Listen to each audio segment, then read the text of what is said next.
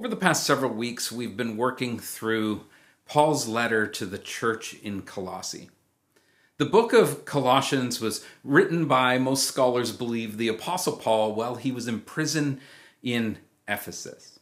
Now, this is a church, as I've said, that the Apostle Paul has probably never actually met, that he's only heard about them from a man named Epaphras. And many scholars believe that Epaphras may have been in prison with the Apostle Paul, and he's been sharing with Paul about this church plant that Epaphras shared the gospel to. And so Paul writes this letter to the church in Colossae to encourage them, to help them to mature in Christ and to move forward in Christ so that they understand the gospel the way that it is supposed to be preached, essentially.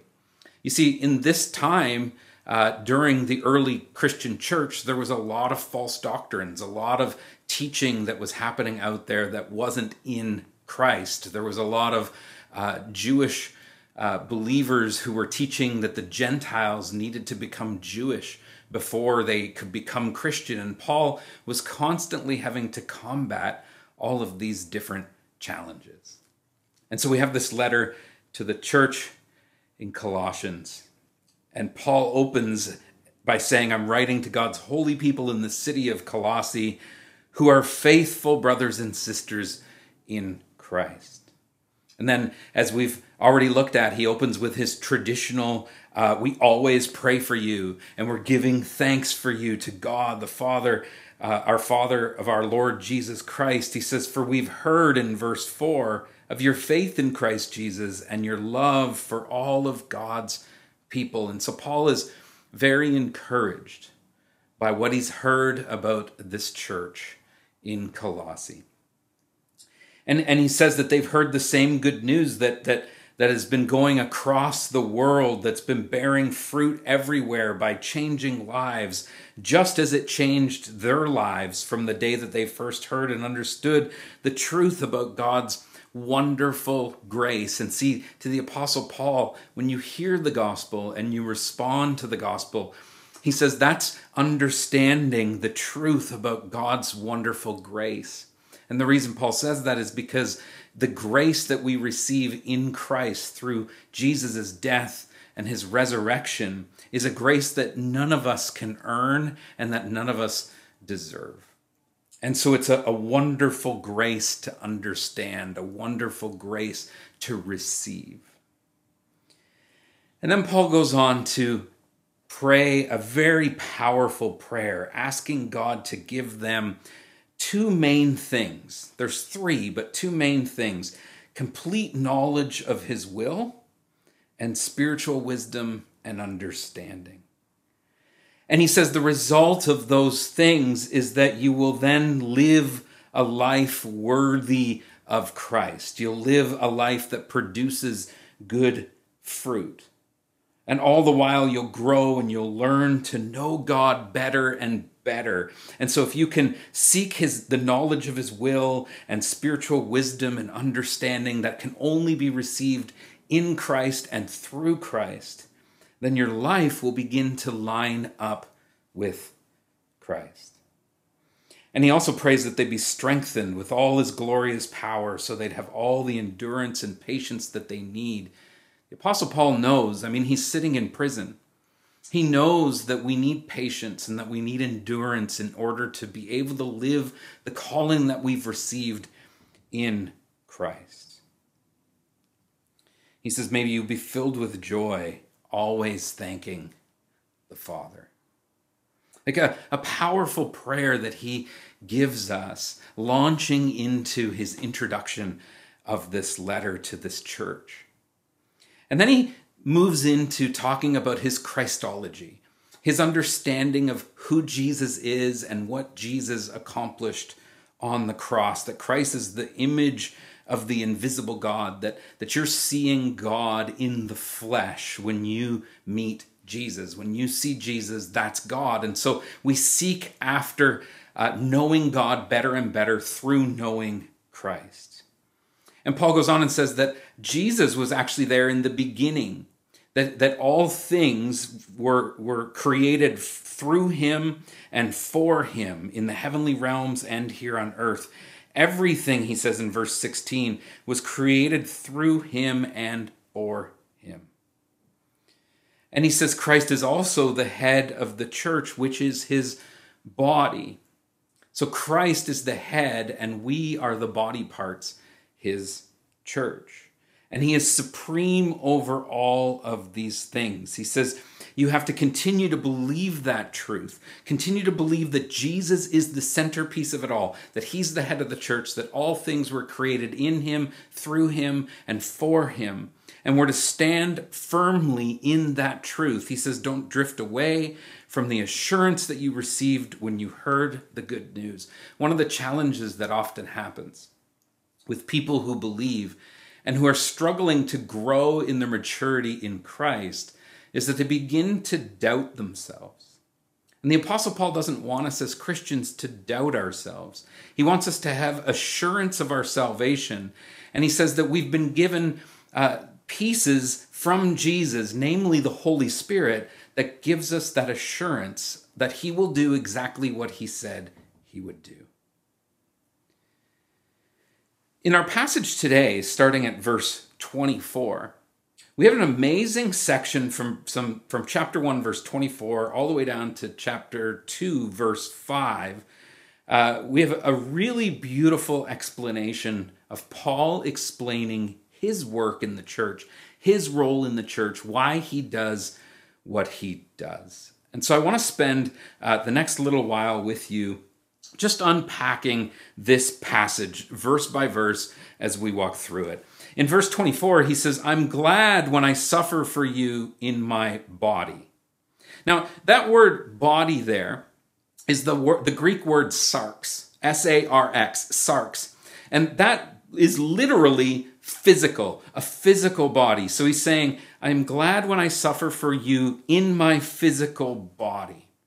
Now, this makes sense. Paul's in prison, and prison at that time, it was very normal to be beaten and to be abused and to not be fed. And so Paul is suffering literally, physically in his sarx, in his physical body. And he says, for I'm participating in the sufferings of Christ that continue for his body, the church. Now, the word body there in our English translations is actually a different word. That he didn't use the word sarx for physical body. He used the word soma in the Greek text, which is a metaphorical body. So Paul is suffering in his physical body in order to participate in the sufferings of his metaphorical body, the church. Jesus' metaphorical body, the church. Now, it's interesting here too, because if you understand Jewish tradition, what Paul is actually saying here is really important. He says that I'm glad when I'm suffering for you in my body. Why would Paul be glad that he's suffering for them? The Jews believed that there was a period after the Messiah would come that was called the Messianic time of suffering, a time where they would suffer essentially as believers in the Messiah, and that suffering, when a certain amount of suffering had happened, then the Messiah would return again for the resurrection of the dead. And so what Paul is saying here is, I'm glad when I suffer because I'm participating in the sufferings of Christ. He doesn't mean like Christ on the cross. He means participating in this messianic suffering, this post-messianic suffering that needs to happen. And so what Paul is essentially saying is, I'm hoping that my suffering that's happening right now is plenty enough for Jesus to come back. And so he wants his church to not have to suffer. He's hoping that his suffering on behalf of the church will be enough for Jesus to come back again. Because he says here in the next verse 25, he said, because God has given me the responsibility of serving his church. Now, Paul takes this responsibility very serious. God's given him the responsibility of serving his church, the church, not just one church, not just the church in Colossae, but the churches that Paul's been planting, the universal church, all churches. He feels that God has given him the responsibility of serving this church through his suffering and also by proclaiming the entire message to you. Now, that's another interesting statement that Paul says that is actually really theologically important. God's given me the responsibility of serving his church by suffering and by proclaiming his entire message to you. You see, the Old Testament is not the entire message. And when Paul is writing this, that's all they have. And so Paul proclaiming the gospel is what completes the message. And so they're not just getting the old, they're getting the new. And Paul feels responsible to proclaim that newness, to proclaim that in Christness that they need to hear so that they understand the entire message, not just pieces of the message. And he says this message was kept secret for centuries and generations past, but now it's been revealed to God's people. For God wanted them to know that the riches and glory of Christ are for you Gentiles too. So he's saying, this message that I am responsible for sharing, for proclaiming to you, this message, it's also not just for the Jew, but it's also for you Gentiles. And this is very important because he's saying that you Gentiles, which is actually us unless you're a Jew, you Gentiles, this message of reconciliation, this message of the grace that we've received on the cross of Christ, this entire message that Paul is sharing, it's not just for the Jew, it's actually for the Gentile too. Now, he's going to tell us what he means by the word secret, right? He just told us that this message was kept secret for centuries and generations past, but now it's been revealed to God's people. And so he's saying the Gentiles are now part of God's people, but he said God wanted them to know the riches and the glory of Christ. He wants you to know and experience Jesus. And he says, this is the secret. You ready for this? This is the secret of the gospel. This is the secret of the cross. This is the thing that has been kept secret for centuries, and it's been released to us in Christ, through Christ, and for us. It's this, that Christ lives in you. That Christ lives in you. He says this gives you assurance of sharing his glory. This is super important because in the old message, in the Old Testament, in what the Jews believed, God wasn't in us. God floated in a cloud above us. We were removed from God. We were away from his presence. His presence was in a tabernacle. His presence was in a cloud. His presence could be near, but his presence was not in. And so this is a transition point that the New Testament makes, and that Paul is saying this is actually the secret that's been revealed. Jesus now, through the power and presence of his Holy Spirit, Jesus now actually lives in you. When you believe, the Holy Spirit enters your heart and he now lives in you. And this is what gives you the assurance. This is how you know that you're sharing in his glory, that you're part of his body, that he is our head, because he lives in us.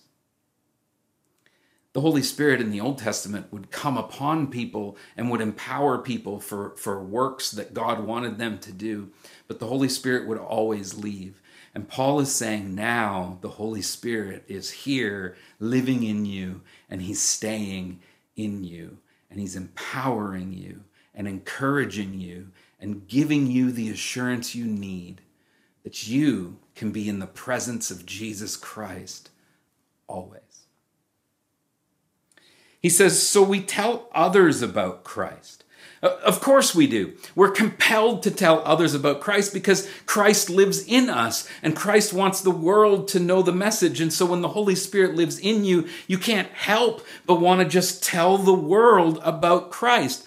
But Paul says a little more than that. He says, so we tell others about Christ. Of course, we announce the good news, but we also warn everyone and teaching everyone with all wisdom God has given us. And so there's a wise way to share Christ, to warn about the false teachings, to warn about what it is that Jesus taught us and what he warned us about and what he encourages us about. But he says we also then need to teach everyone with this wisdom that only the Spirit living in us from God can give us. Now, I actually think that's a really important point that Paul's making here. It isn't just simply our passion of wanting to share Christ with others that matters. It's the passion that's put into us through the power and presence of the Holy Spirit to share Christ, but it's also the wisdom that God has given us on how to share Christ. You see, I think that really matters, and I think that that's a disconnect that we have in the church today. Some get so passionate about sharing Christ that they don't use the wisdom that Christ has given us. And some purely want to use wisdom but don't want to use the power of the Holy Spirit in us to share Christ. And I think God wants a mixture of the two. He wants us to tell others about Christ. He wants us to warn others about what's happening in Christ and what can happen if you're not in Christ. But he wants us to teach everyone these things with wisdom, and it's not human wisdom. It's the wisdom that only God has given us. And this is why Paul says it this way. He says we want to present them to God perfect. Think about that. We want to present them to God perfect in their relationship to Christ. Perfect. To us, the word perfect means like without mistake. It means something was done perfectly. And so when you first read that, especially in the New Living Translation, saying we want to present them to God perfect in their relationship to Christ, we're like, this couldn't be possible to actually be perfect. Well, the Apostle Paul would say, yes, you can be. Because this word, perfect, teleos, in the Greek text, actually means to be morally obedient to God. So when you're learning and growing and maturing, and so that word perfect could actually also be interpreted as mature. So we want to present them to God mature in their relationship to Christ. So moral obedience is something that we grow in as we grow in Christ, as we go through difficult trials and testings. And the Apostle James would talk about these types of testings and trials, that we should see them as a privilege to go through because they're what help us grow in Christ. That's what Paul's talking about. And Paul actually believes because of this Spirit living in us, because of the secret that's been revealed to us, Christ living in you, that this perfection can actually be achieved through Christ and in Christ, because the perfection means obedience to God, that we can actually live an obedient life to Jesus Christ because Christ lives in us. And Paul says, that's why, so he's explaining a lot of his motivation. He's explaining why he does what he does here. That's why I work and struggle so hard. I work and struggle so hard depending on Christ's mighty power that works in me. Paul's passion for the church is like no other. Paul loves the church. Paul works obediently to grow in his faith. He works obedient in Christ so that he can affect the church and the work of the church to help them to become mature in their faith. We talked about that a few weeks ago, that we don't just stay looking at the "you are here" moment, but we actually have to begin when we find the "you are here" and to move into the destination. And that the destination is the mark, the being like Christ. And so we're to mature in Christ. And that is Paul's passion. And he struggles hard for this passion. But his struggles that he works hard in, they actually depend on Christ's mighty power that works within him, not his own abilities, not his own power, not his authority. None of those things are credited to him. He says, I work and struggle so hard as I depend on Christ's mighty power that works within me. Jesus gives me the strength to do what I do. And then we'll see in our text that he moves into chapter 2. And this is actually a bit of a shame that we have these different sections in Scripture. In the Greek text, this doesn't actually exist, because Paul's not actually done his thought here. And we know that because in the Greek text, there's some key connecting words that connect chapter 1, verses 24 to 29, into chapter 2, verses 1 to 5. And so we're going to keep going because he hasn't stopped his thought, even though your Bible may have required you to stop it because it puts a great big 2 there. So he says, I work and struggle so hard depending on Christ's mighty power that works within me. I want you to know how much I have agonized for you and for the church at Laodicea and for many other believers who have never met me personally. Paul says, the work that I'm doing by Christ's mighty power within me, I'm doing it because I want so much. I agonize so much for you to grow in Christ and to mature in Christ, because a lot of you have never actually met me personally. And so I want you to know that I agonize for you, that I pray for you, that I think about you, that I lift you up to Christ each and every day. We know this because in verse 2, he says, I want them to be encouraged and knit together by strong ties of love. That's Paul's passion for the church. He wants us all to be encouraged, not discouraged, because we're in Christ, because we have the Holy Spirit living in us, and that Holy Spirit is our assurance of sharing in his glory. And so he wants us to be encouraged, but not just encouraged, also knit together. This unity that Paul would talk about in, say, the book of Ephesians, this unity in Christ, which doesn't mean always agreeing. We know that in this day and age, that we don't always agree, but we can disagree but still be knit together by strong ties of love. And that's the key phrase there, being knit together by strong ties of love, encouraged by the gospel message of Jesus Christ, the Spirit living in us. He says, I want them to have complete confidence that they understand God's mysterious plan, which is Christ himself. He wants us to be confident. He wants us to know that we are in Christ, that we've been marked by the power and presence of his Spirit, that we can mature in our faith and we can grow in our morality and our obedience to God. And he wants us to have a complete, confident understanding of who Christ is. Because the mysterious plan that God has given us is Christ himself. We don't understand it all. We'll never really fully understand it. But it's being offered to us freely by his glorious grace. He says, in him lie hidden all of the treasures of wisdom and knowledge. In him, he means Christ. And he says that in Christ, all the treasures of wisdom, all the treasures of knowledge lie in us knowing Jesus Christ.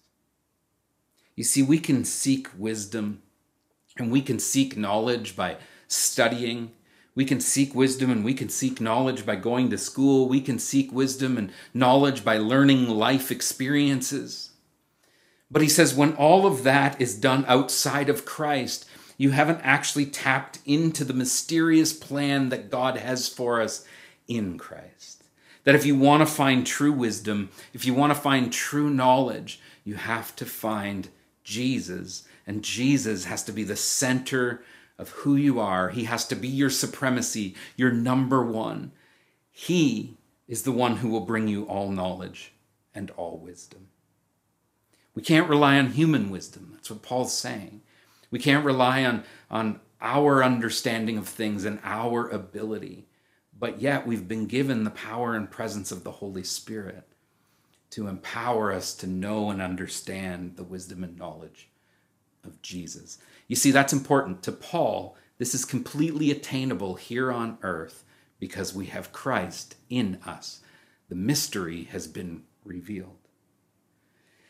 And he says, I'm telling you this in verse 4, so no one will deceive you with well-crafted arguments. Remember I said that there's a lot of different arguments happening at this time in the early church.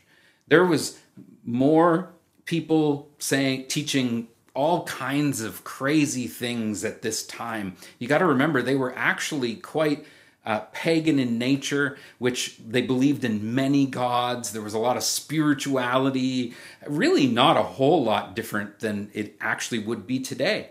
We believe in the god of money. We worship idols of things like money and power and fame and all of these kinds of things. That's just our version of exactly what they would have had back in the first century. And so Paul keeps reminding us of our assurance in Christ because the Spirit lives in us. We've been given this secret, this knowledge of grace, that Jesus Christ lives in us, that his presence is with us always because of his work on the cross. Don't listen to all those well-crafted arguments. Just get to know Jesus. Put him at the center of your life, and you'll receive the wisdom and knowledge that you need to share your faith with others and to live your faith in obedience to God. He says, for though I am far away from you, my heart is with you, and I rejoice that you are living as you should, and that your faith in Christ is strong. This is the message that Paul's heard. Their faith is strong. That this church in Colossae is living that assurance. And he's encouraging them to know where you came from, to know that Christ died for them and that Christ lives in them, and to rest in that assurance, but to share their faith as they live their faith in deep obedience and as they mature in Christ. Folks, I can't help but, as I study through the book of Colossians, to reflect on where our world is today. Folks, as Christians, we have the Holy Spirit living in us. We have every bit of assurance that Paul is talking about in this passage. And the fact that he says that he wants us to do all things in love, to be knit together and to have strong ties of love. This is the piece that concerns me pastorally today. I fear, folks, that the church today has lost its togetherness, has lost its unity, that we're not knitted together by strong ties of love. Instead, we're separated because of our human knowledge, our human opinions. And then we're not tapping into the power and presence of the Holy Spirit living in us, who is the one that knits and ties us together. And so just like Paul is doing with this church in Colossians, pleading with them to understand this assurance, to live in this obedience, and to be knitted together in love, I plead with you this morning. Lay aside your opinions. Lay aside what you think you know, and just rest in maturing in Christ, because the secret has been revealed to you that he is in you and that he's guiding you and giving you knowledge and wisdom to be knit together in love. So put aside your opinions. I know we've got lots of them out there right now. Center your life in Jesus, not in the news or the internet or the debates around what's happening in our world today. None of that, folks, is actually relevant when you're tapping into the Holy Spirit living in you and you're knitting together by love with one another and are sharing our faith through obedience in Christ. That is what matters in our world today more than it has ever mattered for any of us before. We need to show the world Jesus Christ, not show the world what we think we know, but we need to show the world Christ in us by unifying together, by praying with one another, by lifting him up, and by being a light in a dark, broken world that's functioning off of human wisdom instead of the spiritual wisdom and knowledge that the Holy Spirit can give you and I. So, church, I'm pleading with you. Live your life in Christ, knitted together in moral obedience to Christ. Love one another, encourage one another, and let's show the world that we are distinctly different than everyone else because Jesus lives in us. And then invite them to receive the same grace that we have received, that we don't deserve, that we didn't earn. I'm pleading, church. We need to start to center our lives in Jesus, not all the stuff around us. As we go today, I want to challenge you to reflect on what it is that Paul taught us, that this letter that he's writing to this church, how does it apply to us today? What does being knit together in love look like in your life? And how can you project that light onto others in this difficult time in our world today? Let's pray. Father, we thank you for the glorious grace that you have given us in Christ. We thank you for the presence and the power of your Holy Spirit living in us and the assurance that we receive through your Spirit. Lord, thank you for offering grace to someone like me who really doesn't deserve it, who could never really earn it.